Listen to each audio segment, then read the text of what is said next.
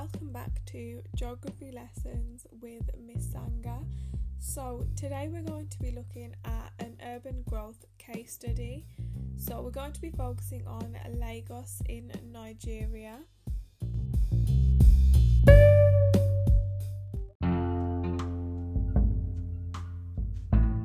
So firstly, we're going to be looking at how Lagos compares to your image of Africa, where Lagos is located, and the importance of Lagos to Nigeria and Africa. So, welcome to Lagos. Now, if you've never been to Lagos or Africa, you're probably wondering what it's actually like. So, Lagos is Africa's biggest city and it's also one of the fastest growing cities in the world. And from above, it could be any other modern city. The city centre is dominated by high-rise offices.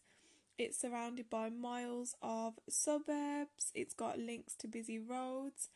But when you get down to the street level and the noise around, it's unlike any other location.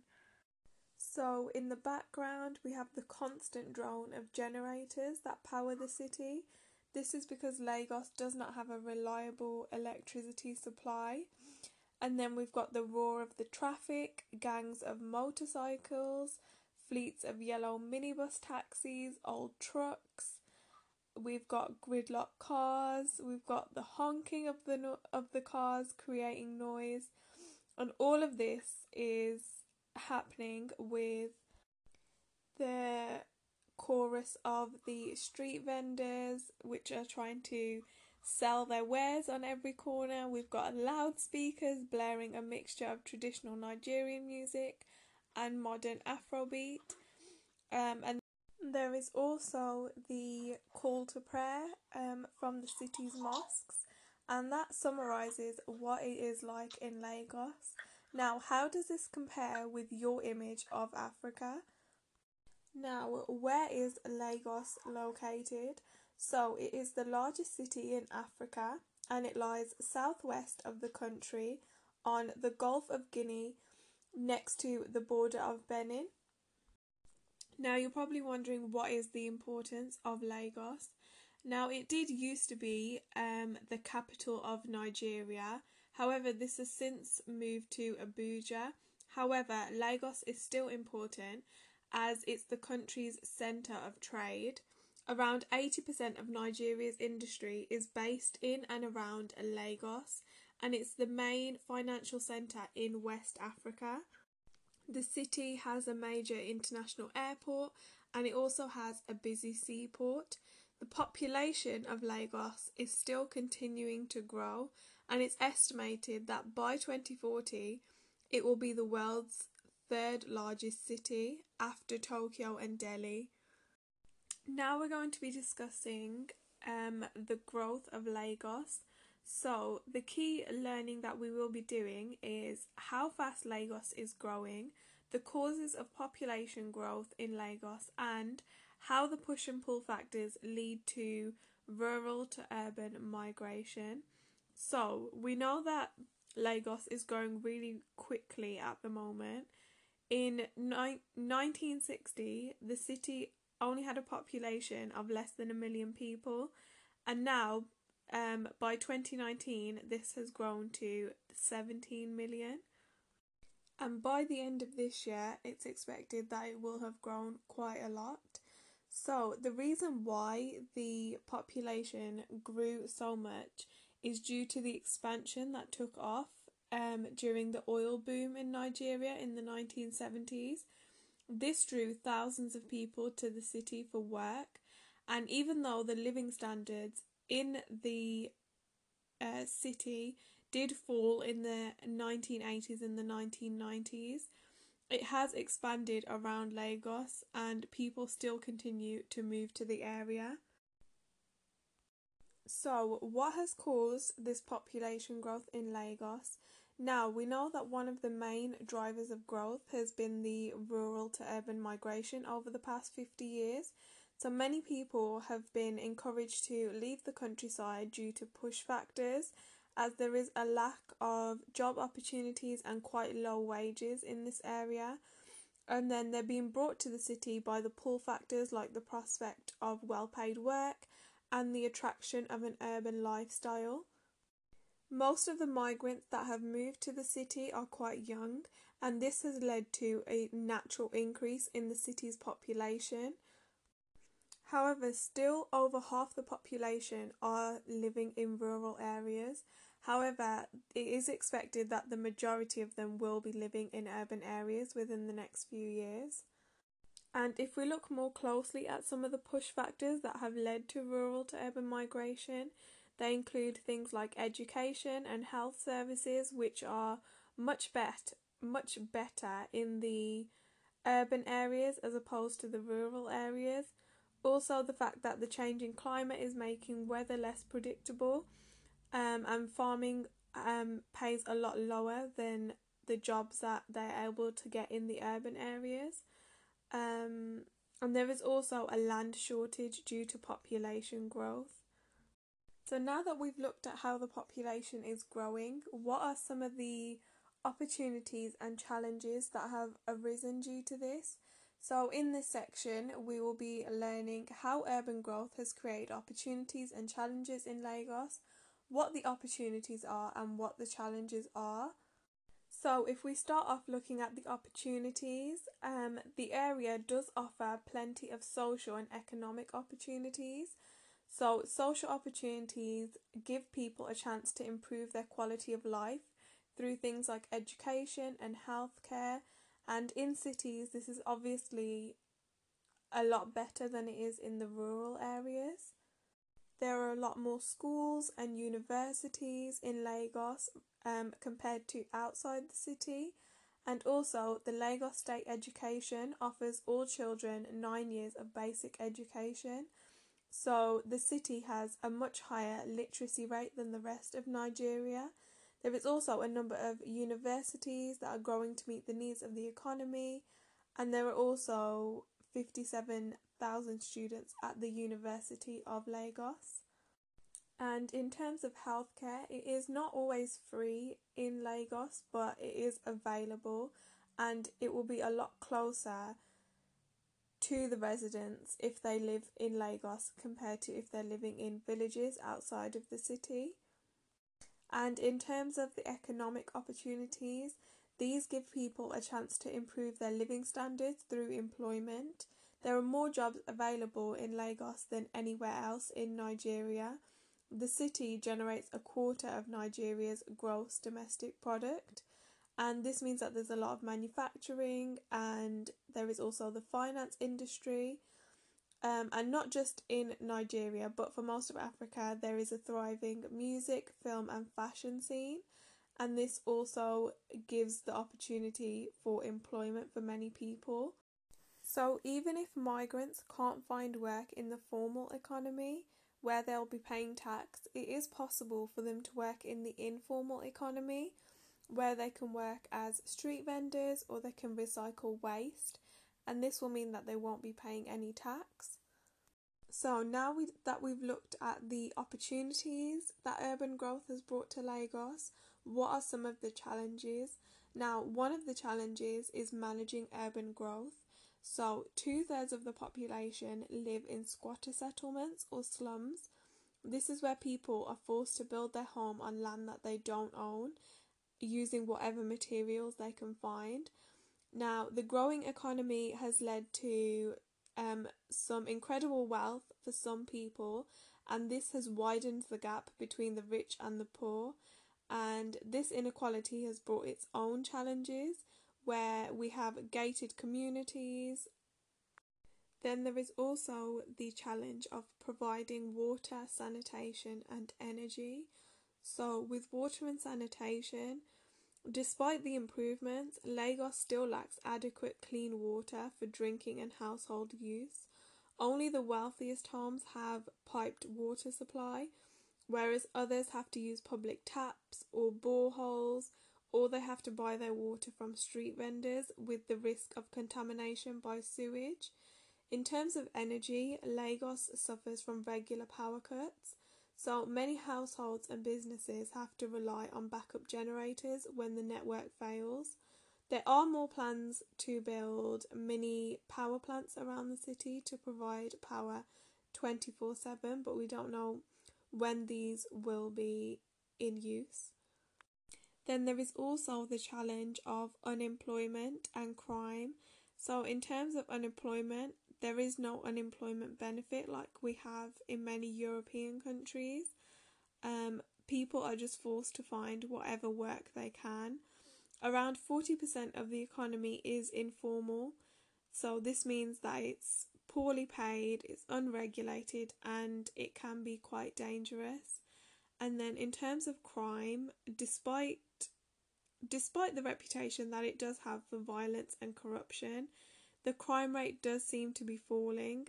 However, there are still violent clashes between street gangs known as the Area Boys, and cybercrime and scams are quite a big problem in the financial industry in Lagos. Now let's look more closely at the economic opportunities and challenges. So in this section, we'll be focusing on the opportunities that Lagos offers for industry, the new economic opportunities in Lagos, and the opportunities and challenges of the informal economy. So, like other megacities in the world, Lagos does have a coastal location, and over the centuries, it has transformed from a small fishing village into a busy seaport. This means that there is opportunities for shipping. It has an international airport as well. So this means that it has good transport connections, and this is what has allowed it to become a major industrial centre. And due to its growing population, this means that it has a large market for goods and services. With many schools and universities in the area, Lagos has a well-educated and skilled workforce which attracts more companies. So we can see that the opportunities for industry in Lagos are quite good.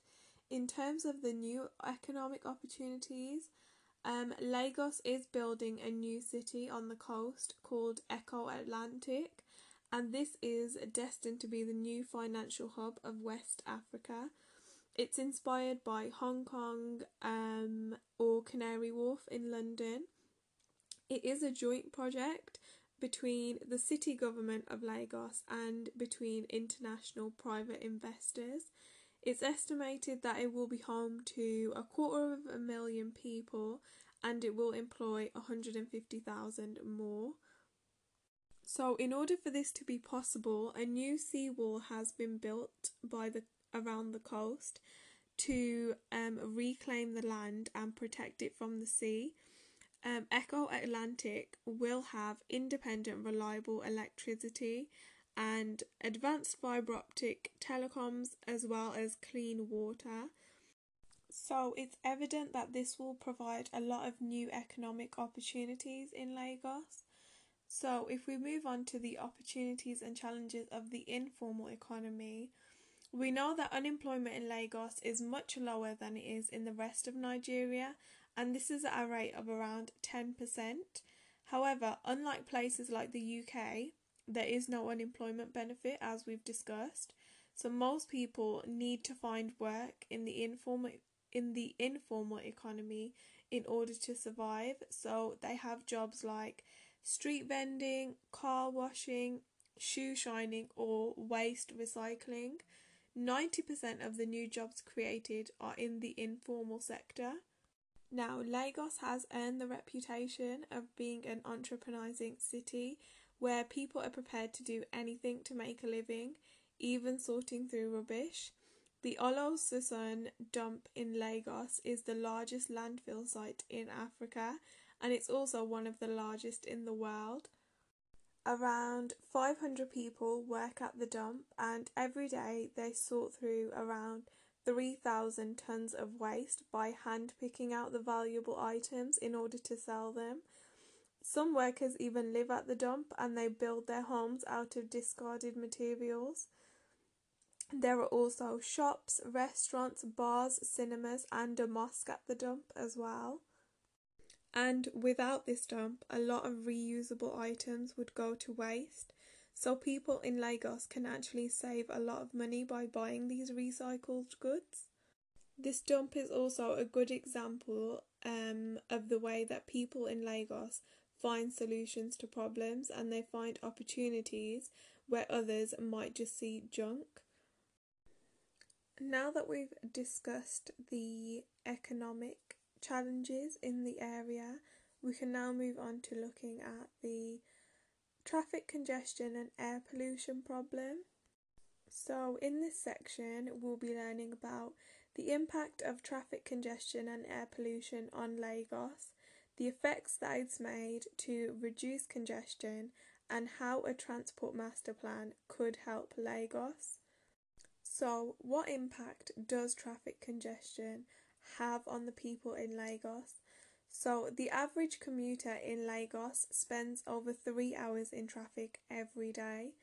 This makes Lagos one of the most congested cities in the world, and around 40% of new cars in Nigeria are registered in Lagos, and Lagos only occupies 1% of the country's total area.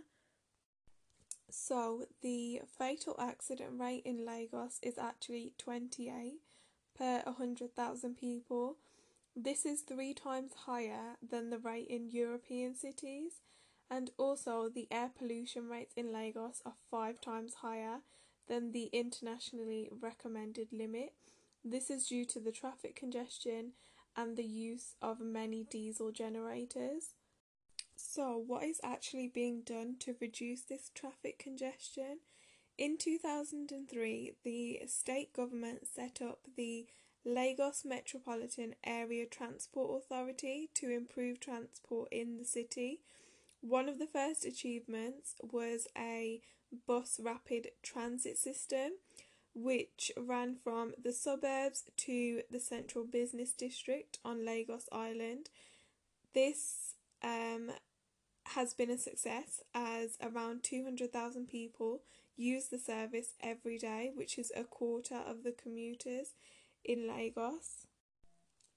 However, because the city of Lagos is quite big, the public transport system has to be supplemented, and it's done so using a large fleet of minibus taxis.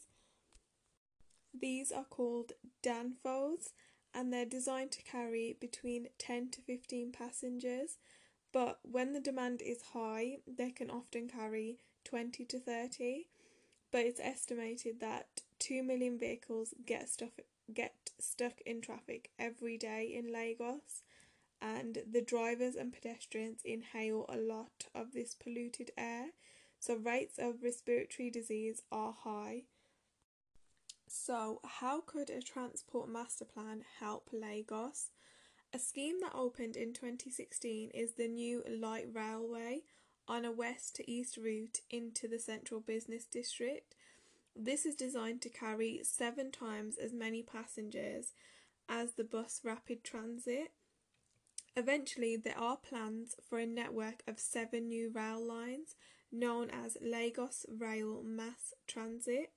This is part of a wider strategic transport master plan for Lagos, which includes an integrated transport system where road, rail and waterway networks are linked together to make journeys easier, a more efficient road network with separate bus lanes and without obstacles like markets and street vendors to speed the traffic flow. Also, a new airport further from the congested urban area, and better walking and cycling facilities like pavements for the pedestrians. So, now that we've looked at the traffic and congestion in Lagos, the final part of this podcast will look at urban planning, where we'll be learning about how urban planning affects the poor in Lagos, what is a different approach to urban planning, and how planning is improving life for the urban poor. So we know that the government's approach to urban planning in Lagos is quite similar to other governments where they attract private investment to create this new city image. And even though there will be highly paid jobs and luxury homes, the poor are mainly excluded from these developments. And the attitude to squatter settlements where the poor people live is quite different, and often the government see these as reflecting badly on the city and even discouraging investment. So the easiest solution is to demolish them and evict people so that they find somewhere else to live. And this is exactly what the Lagos state government attempted to do in 2012. And in this area, around 30,000 people were evicted, and they lost not just their homes but their possessions and fishing livelihood. And because they were unable to afford rented accommodation in Lagos, they simply moved to another squatter settlement. The government also attempted to evict people and demolish Makako, but people resisted. So the government had to come up with a new plan. So they developed a waterfront regeneration plan, and the main aims were to preserve the ancestral and historical character of the community, which is based on fishing. They also wanted to involve the community in developing plans to improve Makako. They also wanted to encourage economic development, including tourism, which would provide employment. And they also wanted to build sustainably and with resilience to climate change. So, how is planning improving life for the urban poor? So, in 2014, a new floating school was built in Makako, and it was built from wood and other local materials. It was designed to be sustainable, it generated its own energy from solar panels, and it would be able to withstand the rising sea levels as it was built on the water. The school had classrooms that could host up to 60 students at a time, which is definitely needed in that area as there were quite few schools. The plan was to expand the floating school into a whole floating community to help with the housing problem in Makako. But unfortunately, in 2017, the school collapsed. Fortunately, there weren't any injuries, but pupils had to find other schools. So unfortunately, that was unsuccessful. There was a solution which they've developed at Eco Atlantic. However, that was quite expensive. It was a new seawall that cost millions of dollars, and it's unlikely that they would implement such an expensive scheme for Makako or other poor communities.